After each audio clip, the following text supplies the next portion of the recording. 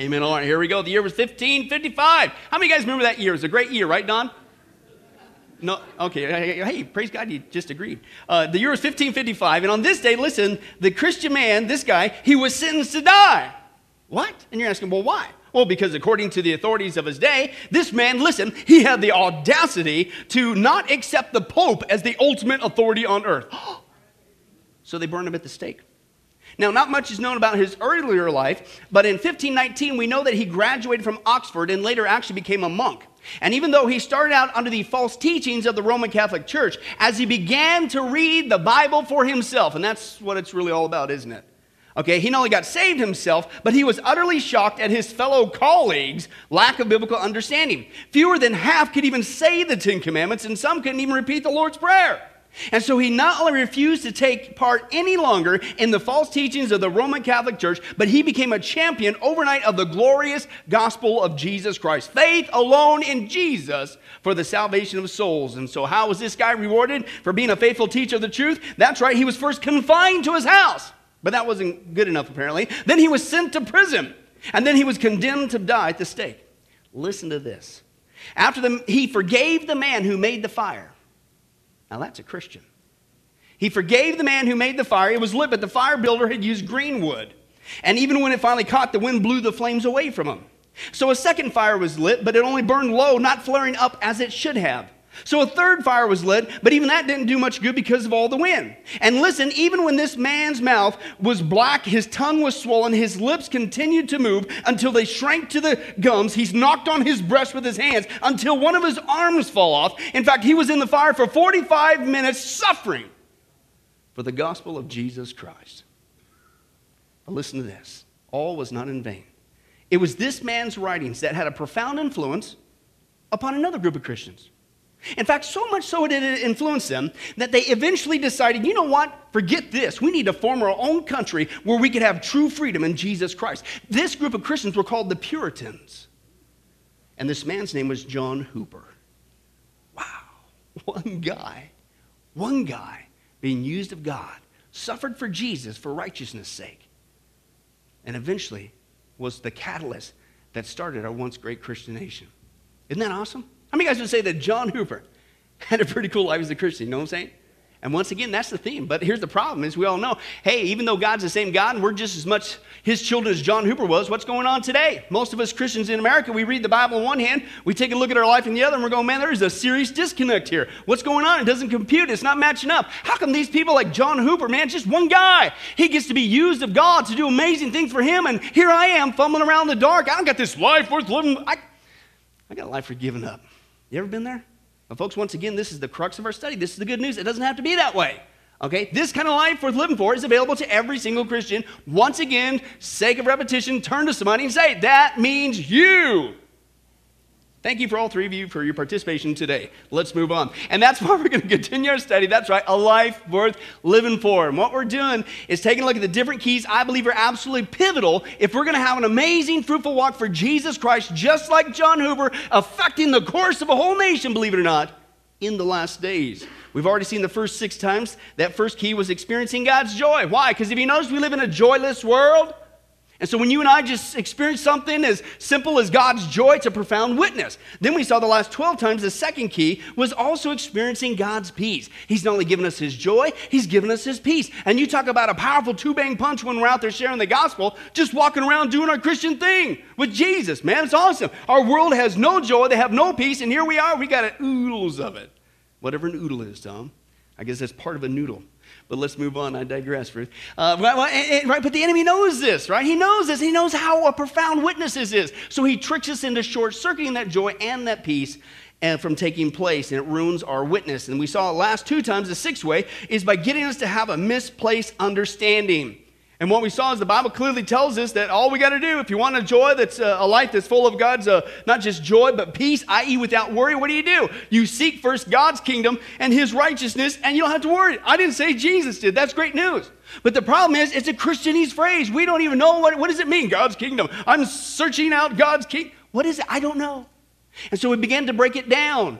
What is God's kingdom? And we saw the biblical understanding of seeking out God's kingdom every day is that God controls all things. That's what it means. He's the King of kings and the Lord of lords. He's the master of the universe. God controls all things. And we saw that with the wild animals, the weather, the wide expanse of the whole universe, by the way, and even the wicked governments we saw last time. God's in charge, not our government. And it also means that God has the ability to do whatever he wants to do when it comes to meeting our needs. There's no need too big for him. He can meet any need he wants, anytime, any place, anyhow. He'll even do it even if he has to send angels to deliver pizza. If you were here last week, wasn't that awesome? And even threw in some Charmin toilet paper, because that's what the kid prayed for. It was awesome, okay? And the point is, when we seek this out, when we understand this every single day, you don't have to worry.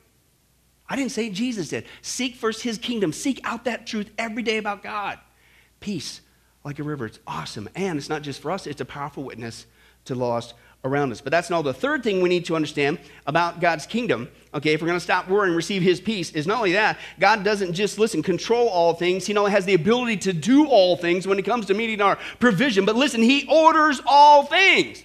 Aren't you glad that God sits on the backside of Pluto every single week, and he's got this little ticker tape thing, and he's waiting to get that email from the angels to figure out what in the world is going on with Dave this week? Praise God, that's not true. God knows everything. And when you get that, there's rest. You got peace. I didn't say that, God did. This is our opening text, 1 John chapter 3. Turn there if you will, 1 John chapter 3. And we're going to see a great, another biblical truth. How do you have your hearts at rest, i.e. at peace? Okay, and you need to get this solidified into your heart, Christian. All of us do, myself included. 1 John chapter 3, verses 16 through 20. Okay, and if you find 2 John, what do you do? Hang a left. Tom, if you find 3 John, what do you do? Hang a left. If you find 4 John, what do you do? Chuck it, it's not in the Bible. Okay, stalled enough time. 1 John chapter 3, verse 16 through 20. Let's take a look at what God's holy, holy, holy word says to you and I today. Here's what he says. This is how we know what love is, right? Jesus Christ laid down his life for us, and aren't you glad that we don't have to do that either? Oh, I'm sorry. And hello, we're Christians, followers of Christ. So guess what? We ought to lay our lives down for our brothers.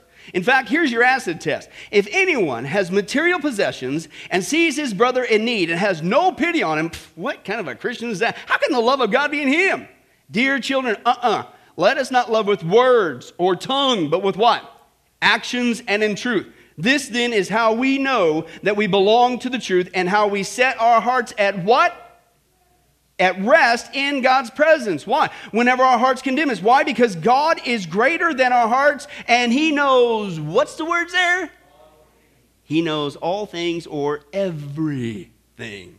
Okay, and so here we see the amazing truth from the Bible. I didn't say it, God did. God doesn't just know some things. He doesn't know just a few things. He doesn't just know most things. God knows everything. Okay, and just to make sure that we realize that, listen, God not only knows everything, but because he knows everything, that means he also orders everything. And we'll get into this, Lord willing, next week. But he orders everything for our good, even the ones that we don't like. But he knows all things and he orders all things. There's nothing that enters the sphere of our life, Christian, that is not filtered by the providential hand of God. So let's take a look at some of that evidence. This is the big theological term for those who want to further more Christianese. It's called the providence of God. Doesn't that sound manly? Right? But here's what it is. Let's take a look. God not just knows all things, he orders all things. Okay, he's not the author of evil, but he's so powerful he even used evil for good. You learned that one yet? Amen. Okay. Job chapter 12, verse 23 through 24. God makes nations great. Who does it?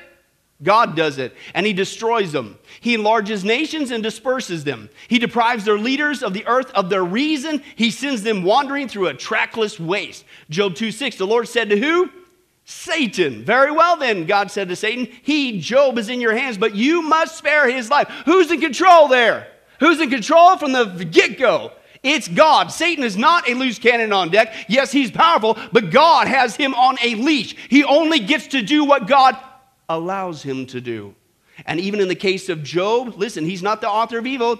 God is holy. But he'll even use Satan for a good purpose. That's how powerful God is, Christian. And then you could be at rest, okay? You need to focus on Jesus. Job 2, he replied, Job speaking to his wife. Remember, he's going through these hard times. She's saying, curse God and die, right? He says this, you are talking like a foolish woman. Shall we accept good from God and what? Not trouble? In all this, Job did not sin in what he had said. Proverbs 16:1, to the man belong the plans of the heart, but from the Lord comes the what? The reply of the tongue. I tell people this all the time. I'm going for this job, and I don't know if I'm going to get it. Listen, you need to be at rest. If God wants you to have this job, you're going to get it. You could get him there, and you could have the spirit of Elmer Fudd fall upon you and have the worst interview in your life. But if God ordered you to get that job, nothing's going to stop it. Flip it around, though. Also, this is what the scripture says. I'm not making this up. This is how your hearts can be at rest. You can have the best interview, knock it out, but if God doesn't want you to have that job, you are never, ever going to get it. So be at rest, right?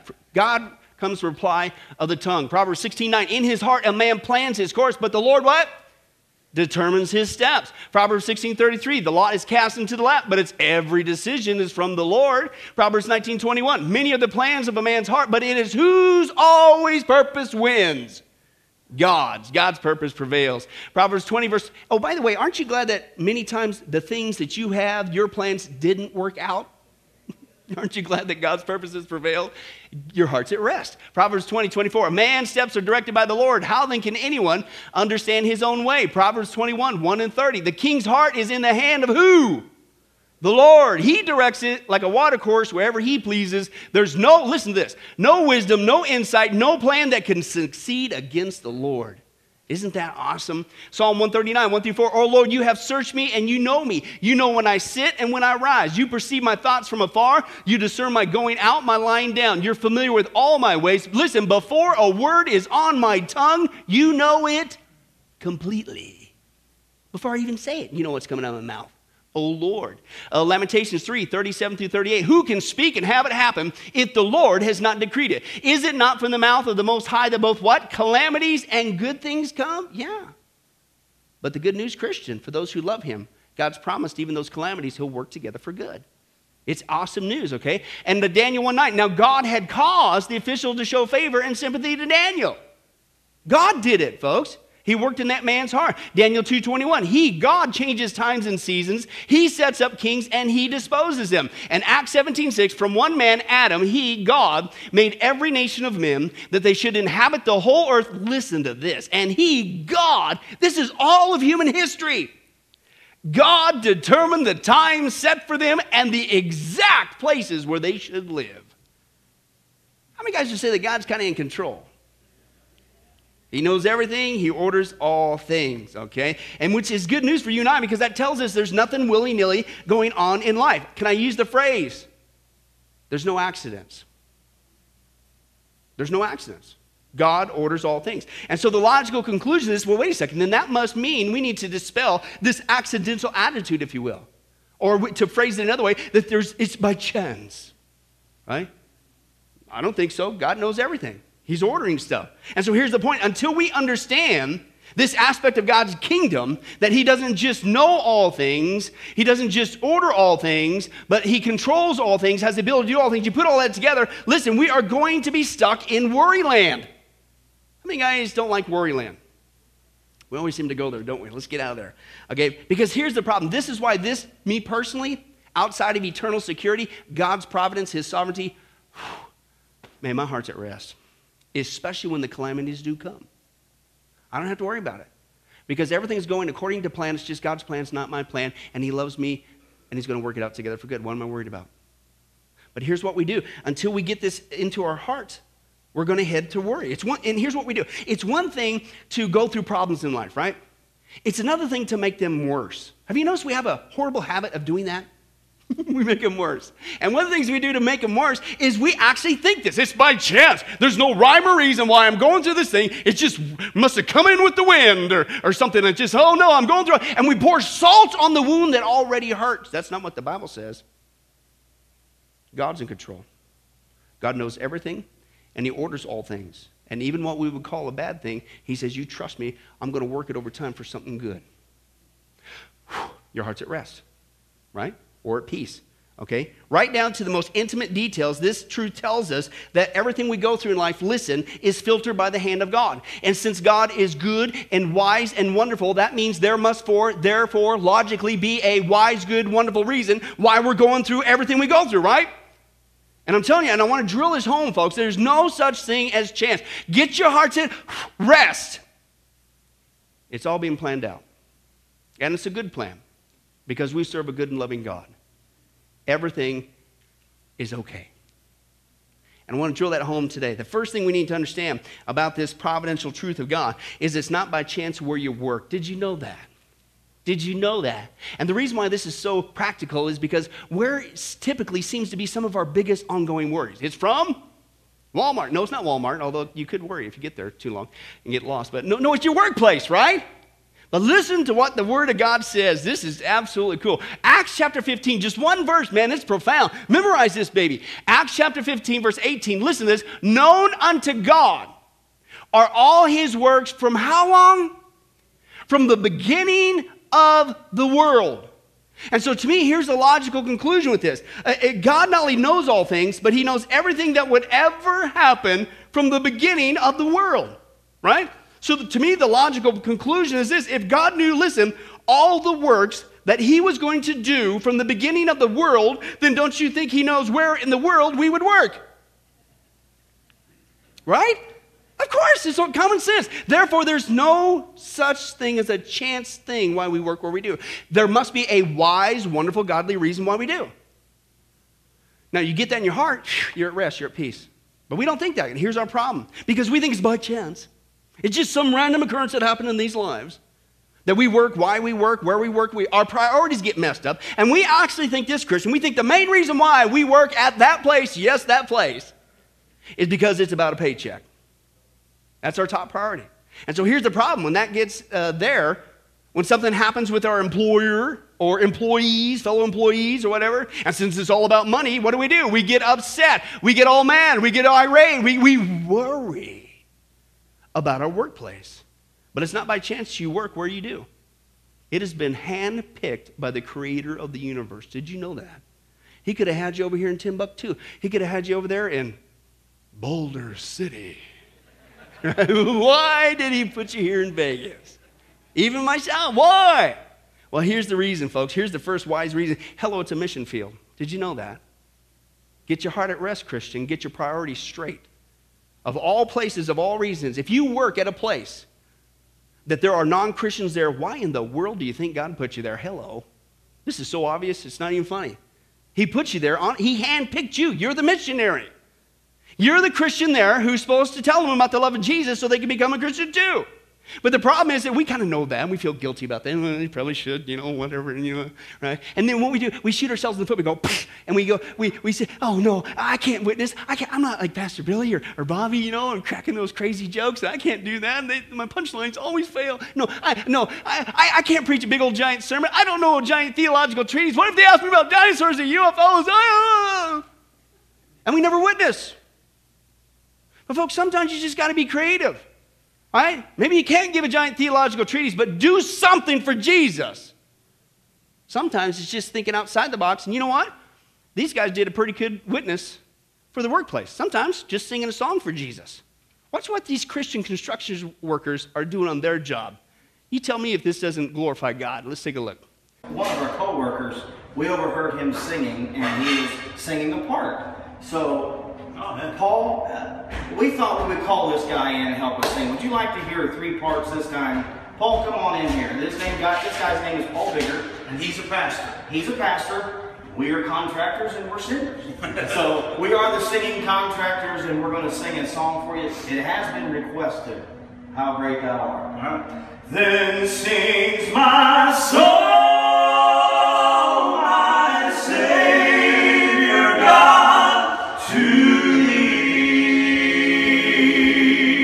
how great thou art, how great thou art. Then sings my soul, my Savior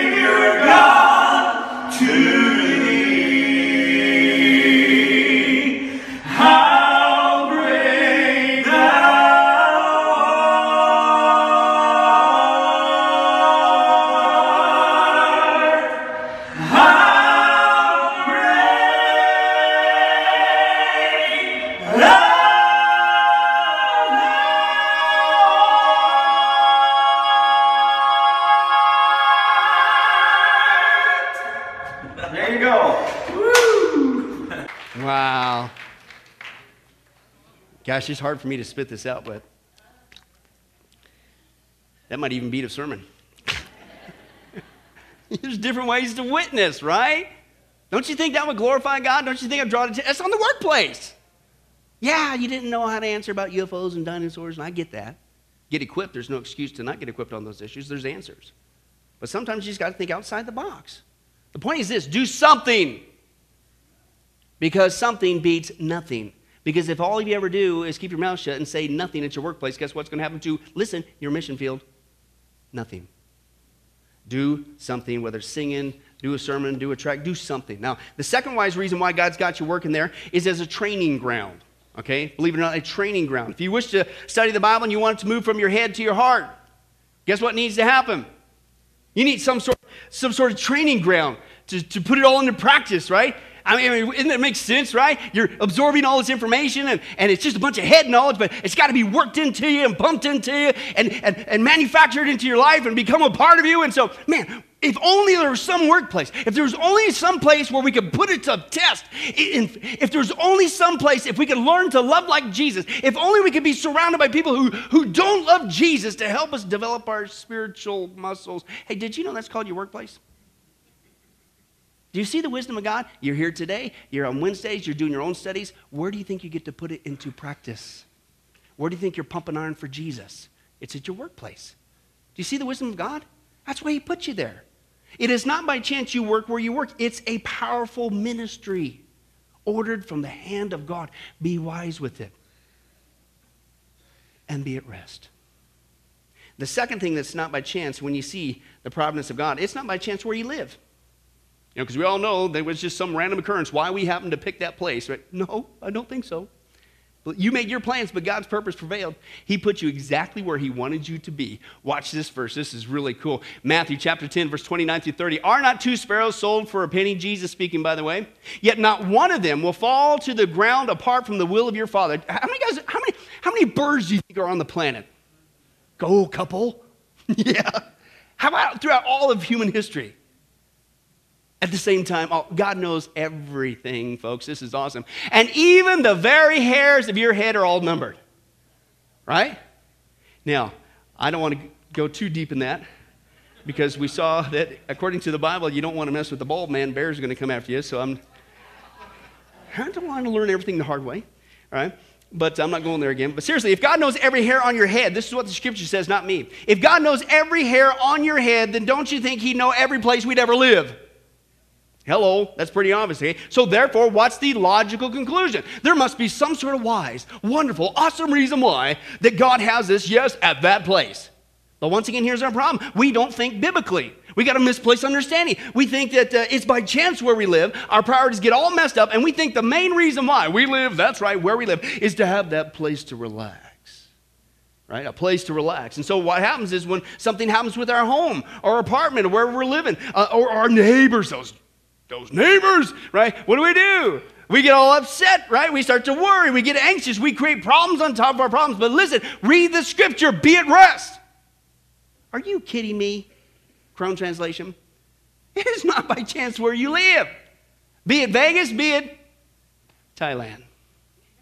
Why does he have, of all places on the planet, why there? Well, hopefully you start to see a pattern. The first reason why is, hello, it's a mission field. Hello. Let's go beyond the workplace. Where's the other place that we spend the other majority of our time? It's at our home, in our neighborhood. So if you live next to non-Christians, guess why God put you there? Just to stare at them and wave and walk like this again, Ken. I don't know why I'm doing it, right?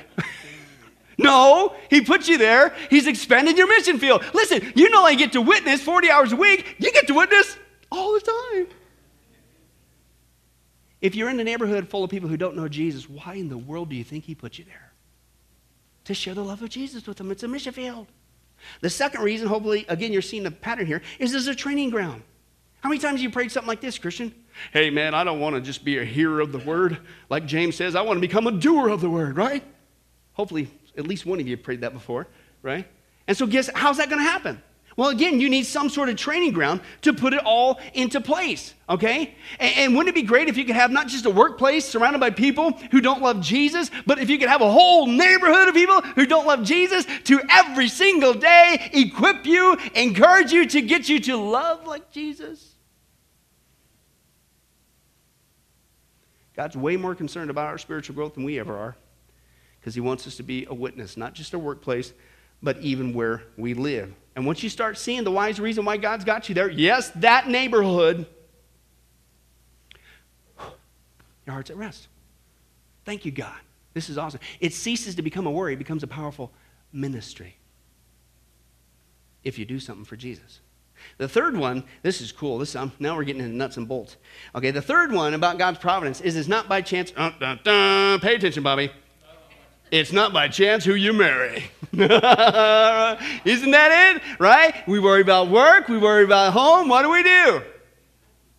You don't want to say nothing. You're too chicken, aren't you? That's right. But let's just go to the text, all right? It's your marriage, right? Your family. Let's take a look at that. This is Psalm 139, verse 16. But with your own eyes, God. Listen, you saw my body being formed. Listen to this. Even before I was born. Listen. You, God, had written in your book everything I would do. Isn't that amazing? Before I was even on the board, you had it all mapped out. What are you worried about?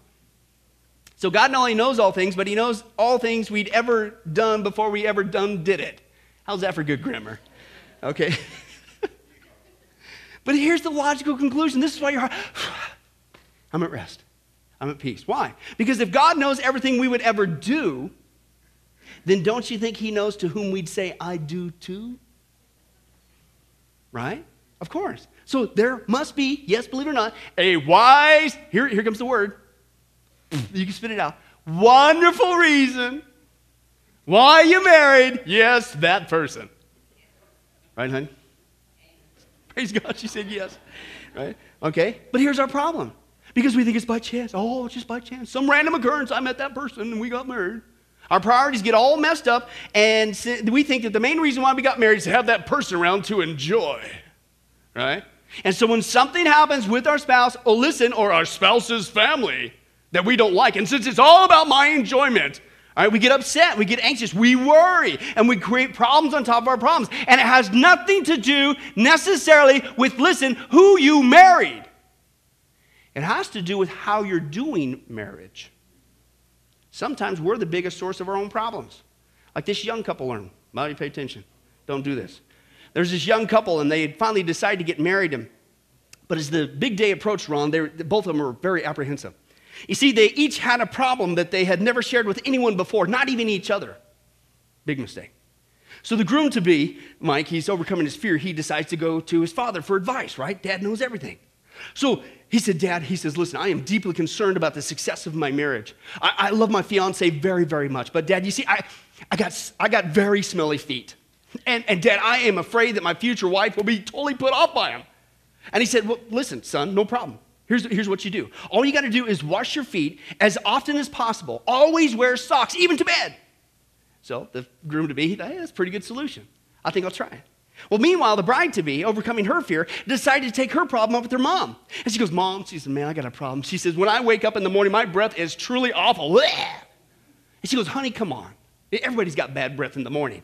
And she goes, no, Mom, you don't understand. Whew, my morning breath is so bad, man, I'm afraid that my new husband will not want to sleep in the same room with me. And so her mother simply said, well, listen, honey, try this. Okay, in the morning, get straight out of bed, okay, and head for the bathroom and brush your teeth. The key is to not say a word, not a word until you brush your teeth, not a word. So the bride-to-be thought this is a pretty good idea, and she decided to put it into place. So the loving couple were finally married in this beautiful ceremony, and not forgetting the advice that each had received, he with his perpetual socks and her with her morning silence. Right? They managed quite well until about 6 months later. See, shortly before dawn, Holly, the husband wakes with a start, and he finds out that, one of his socks had come off. Yeah, so fearful of the consequences, he starts frantically searching around the bed looking for it. But this, of course, woke up his bride, and without thinking, she gasped, what on earth are you doing? And the husband gasped in shock. He says, oh, no, you swallowed my sock.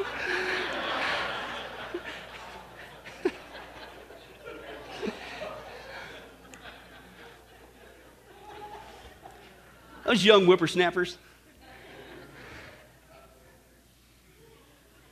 We are the source of our problems. We want to say, oh, the reason why we're having these troubles is because of who I'm. No, it's how you're doing marriage. Don't do what that couple did. I'm just looking straight ahead. Let's move. All right? We are the source of our problems, okay? But that's what we do. It's all by chance. We're having these troubles. No. Sometimes we create our own problem. And then we get into this other aspect, right? We assume that, okay, that was a young couple, right? But when we get older, right, if we were meant to be, if it wasn't by chance, right, if we're going to have a successful marriage, then it's going to get easy sailing the older you get. Are you kidding me? Right? That's a pipe dream. Because the older you get, listen, you're still going to have problems. What's the scripture say? Proverbs says, listen, man is born for trouble, surely as sparks fly upward from a fire. It's going to happen, right? And yeah, granted, maybe you made it through the bad breath sock routine, okay? But you just change it for a different set of problems when you get older, like this guy shares. See what you got to look forward to, young folks. Let's take a look. We got married last Friday. My girl was right there beside me. Our friends were all gone. We were alone, side by side. We were so happily wed when she got ready for bed then. Her teeth and her hair she placed in a chair, side by side. One glass eye so tiny, one hearing aid so small. Then she took one leg off and placed on the chair by the wall. I stood there broken-hearted. Most of my girl had departed. I slept on the chair. There was more of her there. By side. Oh, young and old, man, you're going to have challenges in your marriage, right? It's just going to happen. It's just a whole different set of problems. They're going to keep on and coming. But listen, it's not because, get rid of this lie, be at rest. It's not because you married the wrong person. It's how you're doing marriage. And it's your attitude as things change in your marriage. Okay? And this is the good news. It's not by chance you married who you did. And it's not just about your own personal enjoyment. Okay? The first wise reason why God's got you there is, hello, it is as a mission field. Okay? As a mission field. Now, before I go any further, let me set the record straight. I'm not saying that a Christian should marry a non-Christian. In fact, the Bible absolutely forbids that. This is not what I mean with this point, mission field. Okay? The scripture is very clear. Christians are not to marry non-Christians because it's like oil and water. It's called unequally yoked. They do not mix. Sooner or later, you are headed for trouble. I don't have time to tell you of the heartbreak of how that happens and what it does to families. That's not what I'm saying. What my point is saying is this. Sometimes two unsaved people can get married. Okay? They get married. Okay? And then later one of them does get saved. That's what I'm talking about. Okay? So what are you, the saved spouse, supposed to do with the unsaved spouse? Share the gospel with them. Or if both spouses are saved, okay, but your families are not, including the in-laws, okay, guess what God wants you to do? He wants you to share the gospel with them so the whole family can become Christians too. It's not by chance. Yes, even those in-laws. God wants you to share the gospel. The second one, this is really cool, is as a training ground. Anybody starting to see a pattern? Yeah, training ground, okay? If you want to move from being a carnal Christian to a spiritual Christian, guess what needs to happen? You need some sort of, that's right, Bobby, training ground to put it into practice. And listen, what better place to learn how to deal with the sin nature than to be married to somebody else who also has a sin nature? I mean, isn't that the wisdom of God? He puts two people with the sin nature together. Why? Because that person has an incredible knack. They act like a spiritual mirror. See, when you first get married, you think you're pretty cool. Got it all together. I'm a mature Christian, right? I mean, I'm grown so much, there's like, is there anything else left to grow? That's what we do, right? You get married to that person. And what does that person do? Excuse me, you need to work on this, you need to work on that, you need to do this and that, right? Right? It's like the one joke the guy says, hey, if the Pope ever got married, he'd find out real fast he's not infallible after all. All right? Because that's what happens. You get married, you think you're pretty cool, you got it going. Oh, I don't have hardly, I'm so mature. No, you're not. But see, we never admit that. So you know what God did? He brought a person who has a really good knack of bringing out the right things that you need to work on. It's a mirror. And guess what? God picked you for them as well. It's not to create conflict. It's for both of you to grow closer to Jesus Christ and become even greater. So that becomes a training ground. And once you see that, it's not just by chance. Your marriage becomes a powerful ministry. Be at rest. Thank you, God. This is awesome. One last thing, and this real quick, and we're going to close. This one we really need to get through our heads because we worry about our work. We worry about where we live. We worry about our marriage and our families. Listen, Christian, you don't need to do this. It's not by chance when you die. It is not by chance. We were born on time. We're going to die on time. Be at rest, and you're not going to stop it. Okay? I didn't say that. God did. This is awesome. Job chapter 14, verse 5 simply says this. You, God, have decided the length of our lives. Who decided? The doctor? You? God. God has determined the length of our lives. He decided it. You, God, know how many months we will live. Listen, and we are not given a minute longer. We're born on time. We're going to die on time. God not only knows all things, he knows everything about us to the point of the exact day we are going to die, unless the rapture occurs first. Why? Because he is the author of life. And since we have a hard time believing this, listen to this, I want to prove it to you. We should listen to the Holy Bible. But I want to prove it to you that, listen, God knows exactly the exact day, the exact time we're going to die. Of course, he's God. But I want to reveal that in a video that I came across of showing how God clearly revealed to a Christian man, listen, that he was not only going to die, but he specifically did it just prior to his death so that God would graciously allow him the privilege of making preparations for his family beyond the grave. Absolutely amazing. And listen to the effects of this truth having on the grieving loved ones left behind. Watch this. This is cool.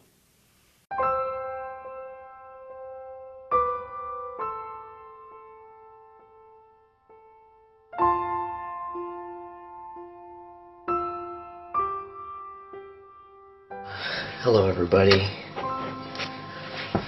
If you're watching this, something bad's probably happened to me. I had this dream last night or this morning, and only a few minutes ago, that I died early, and I don't know what to take of it. So I had all these instructions going through my mind on what I would say, like on my last day of dying. And I don't know if this is God's way of saying record this, and it was divinely inspired, or if I'm just paranoid or what. So I wanted to record my thoughts while I had them. I could then remember this vague memory of in the middle of the night, Eric getting back in bed, and I just kind of rolled over, and he gave me a hug, and so it kind of woke me up, and I said, "Where have you been?" Because I realized he was gone, and he said, "Oh, I was making a video." He's like, "I had this terrible dream that I died." It didn't enter my mind at all when he died to go and, oh, I should go look for that video he made. I totally forgot about it, so it was a complete surprise when I pulled that out, and we sat down right away to watch it. My family means so much to me. You guys are a close second to God, but you mean a whole lot to me. And I want you all to know that I'm in a really good place right now. I thought my life was going to be a lot longer, but it wasn't, and this is God's will. It's perfect. I'm crying because I didn't think this would be this hard, but it is. The gist of the video was to give a lot of instruction for what he would like to happen with both myself and the kids if something happened to him. It had, of course, a lot of Christian instruction as well in there. Okay, Heather, this is tough, but I need to tell you that I don't expect you and I don't want you to be single. Raising these boys is way too tough. your job, if you choose to accept it, no, you don't get to choose, you have to accept this, is that I need you to I want you to remarry. And I'm not crying out of jealousy, I'm crying because I'm thinking about being gone from you.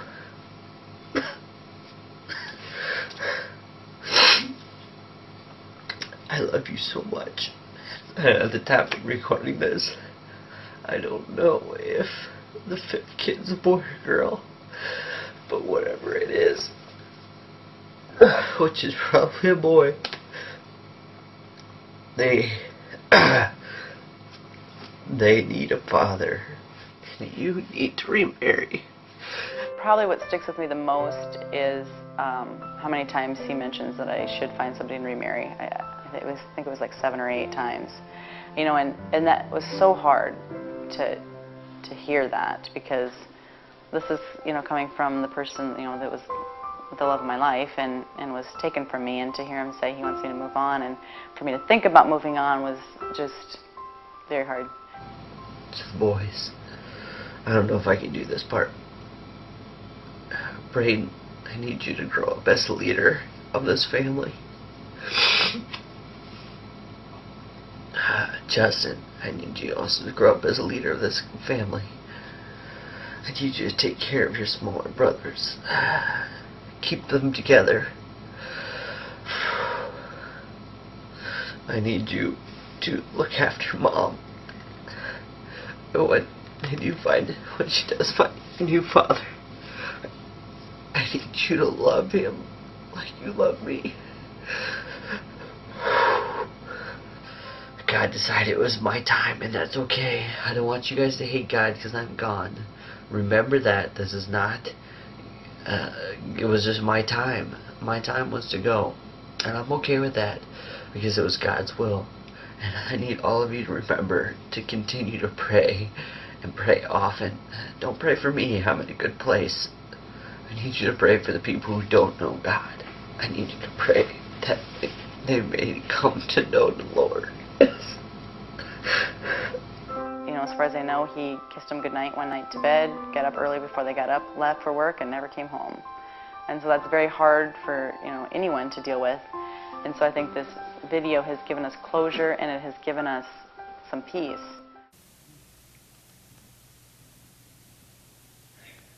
It gave them knowing that her husband's death was not by chance.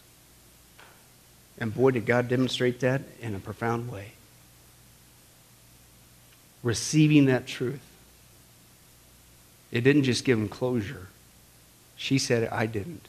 It gave her and her family peace. Set your heart at rest. God knows all things. God orders all things. Be at rest. That's his kingdom. No wonder Jesus said, don't worry about your life. Don't worry about your workplace. Don't worry about where you live. Don't worry about your family, your marriage. Don't worry about when your time comes. You just get busy seeking his kingdom, his righteousness. Lead souls to Jesus and be set free. Not just today, but tomorrow and however many tomorrows he gives you. And go be that profound witness for me in this crazy, messed up world, and lead as many souls to heaven as well. That's a life worth living for in the last days. Amen? Let's pray. Well, hi, this is Pastor Billy Crone of Sunrise Baptist Church and Get a Life Ministries, and I hope you enjoyed today's study. But in closing, before you go, let me ask you one final question. If you were to die today, are you sure that you go to heaven and not hell? You see, here's the problem. The Bible says that nobody automatically gets to go to heaven, and that's because God is holy and we are not. The Bible says that the wages of our sin, or our unholiness, or the wrong things that we have done, have separated us from God. And the wages of our sin, or unholiness, means that we deserve to die and receive God's judgment to go to hell and not heaven. In other words, we're disqualified for heaven. And that's because God being holy and us being not, the two cannot mix. So what are we going to do? Well, that's bad enough. The other problem is we don't even want to admit this dilemma, even though God already knows it all. And so out of love, God gave us something called the 10 Commandments to show us that we're really disqualified for heaven. We're not holy. We're not perfect like Him. Let's take a look at just a few of those here today. The Bible says, the 10 Commandments says, you shall not bear false witness. That means lying. How many of you ever told a lie before? Well, those of you who didn't raise your hand, you just did. Okay, let's be honest, folks. Let's not tell another lie. We've all lied. Well, believe it or not, that disqualifies you for heaven. That's how holy God is. He is the truth. He does not lie. And so that makes us a liar. Another of the 10 Commandments says, you shall not steal. Okay? How many have ever taken anything without permission? Well, all of our hands should have went up at that one. We've already said we're a bunch of liars. Okay, well, we've all done that. And it doesn't have to be a bank. It could be a pencil in the 3rd grade. That means that we're a thief. Okay? The Bible says that God is so holy, even His name is holy. And that's why one of the 10 Commandments says, you shall not use the Lord's name in vain. Hey, folks, isn't it ironic how now the blessed name of Jesus Christ, the Bible says there's no other name under heaven by which men might be saved, Jesus Christ, has now become a cuss word? Folks, the Bible says that's the sin of blasphemy, okay? And folks, let's be honest. We've used God's name in vain before. The Bible also says in the 10 Commandments, you shall not commit adultery. And Jesus takes the standard even higher. He says, listen, it's not just physical adultery. He says, surely I tell you that if you look at another person with lust in your eye, you've committed adultery in your heart. God looks at the heart. One more out of the 10 Commandments says, you shall not murder. And you might say, well, hey, I haven't done that one. Really? The Bible says that the sin of hatred is akin to the sin of murder. You, in other words, in your heart, wish they were dead. You pulled the trigger, if you will, in your own heart. And the Bible says God sees that, and it's just as bad. He knows the mind, He knows the hearts, the thoughts, and the intents that we have. Folks, that's just 5 out of the 10 Commandments. How you doing? Not very well. None of us can keep them. They're God's x-ray to show us that we're disqualified. And so when, not if, your time comes, because we're all marching towards the grave at different speeds, you're going to have to stand before God. And you're going to have to say who you really are. He already knows. Hey, God, let me into heaven. I'm a liar. I'm a thief. I'm a blasphemer, adulterer, and a murderer. Folks, the Bible is clear. Such people as these will not inherit the kingdom of heaven. That's the problem. Here's the good news. God so loved the world that He sent His one and only begotten Son, Jesus Christ, that whoever believes in Him, what He did on the cross on our behalf, that we will not perish, we will not go to hell, but He will give us the gift of eternal life. Jesus died on the cross to forgive us of all of our sins. It's something that we don't earn. We can't earn. It's a gift, the Bible calls it, and a gift cannot be earned. He was taking the death penalty in our place. That's what the cross was of the day. And that if we would just ask Jesus Christ to forgive us of our sins and believe that in our heart that God raised Him from the grave, showing that His death is satisfactory to God to forgive us of all of our sins, no matter what we've done, the Bible says we shall be saved. The Apostle Paul says that if we confess with our mouth Jesus is Lord and believe in our heart that God raised Him from the grave, we will be saved. Let me give you a common analogy of what God's doing and what He did for us with Jesus dying on the cross on our behalf. In life, we know that people can be sentenced for a crime to where they're actually on death row. The courtroom scene has completely finished. The gavel has already sounded. They are going to jail, and they're just awaiting their time before they go to the death penalty. As they're sitting there in the jail cell, it's a proven fact they did what they did. Everybody knows it. They're just waiting for that time for their number to come up, so to speak, and walk down that hall and be executed.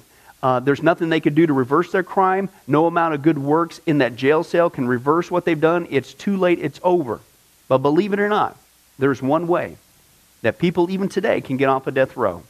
And that's if the one in authority, the governor, if he were to, out of mercy and kindness, Nothing that the person did, because they don't earn it and they don't deserve it, and they can't earn it. If he would grant them what's called a pardon, out of the kindness of his heart, he has the authority to grant them a pardon and absolve them completely of their crimes against the state. And did you know that there's actually been people that this has happened to, that the governor, out of mercy, has granted them a pardon as a gift, and they've gone down to the jail cell and handed that person, extended it through the bars, here, I'm granting you a pardon. If you would just receive it, you can go free right now.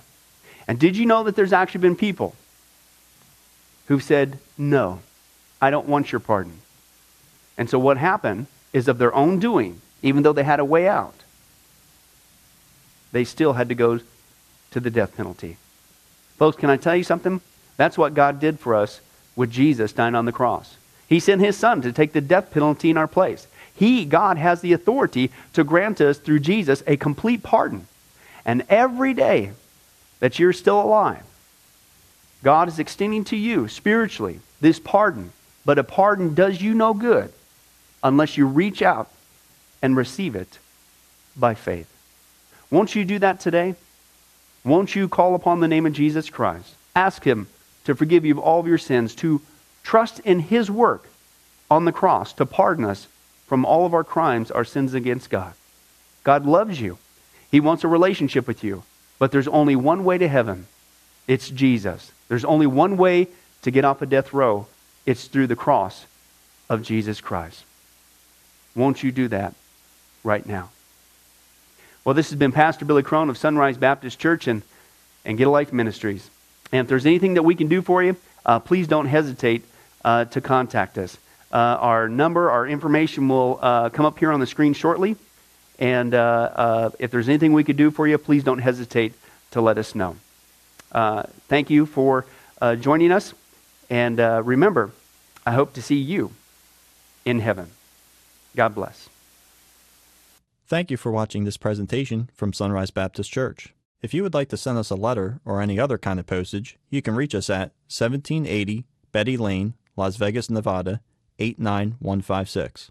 For more information, you can give us a call at 702-452-8599 or email us at bcrone@getalifemedia.com, or you can visit our website at www.getalifemedia.com. Billy Crone and this ministry can also be found on Facebook and Twitter. Join us for services at www.sunriselv.com.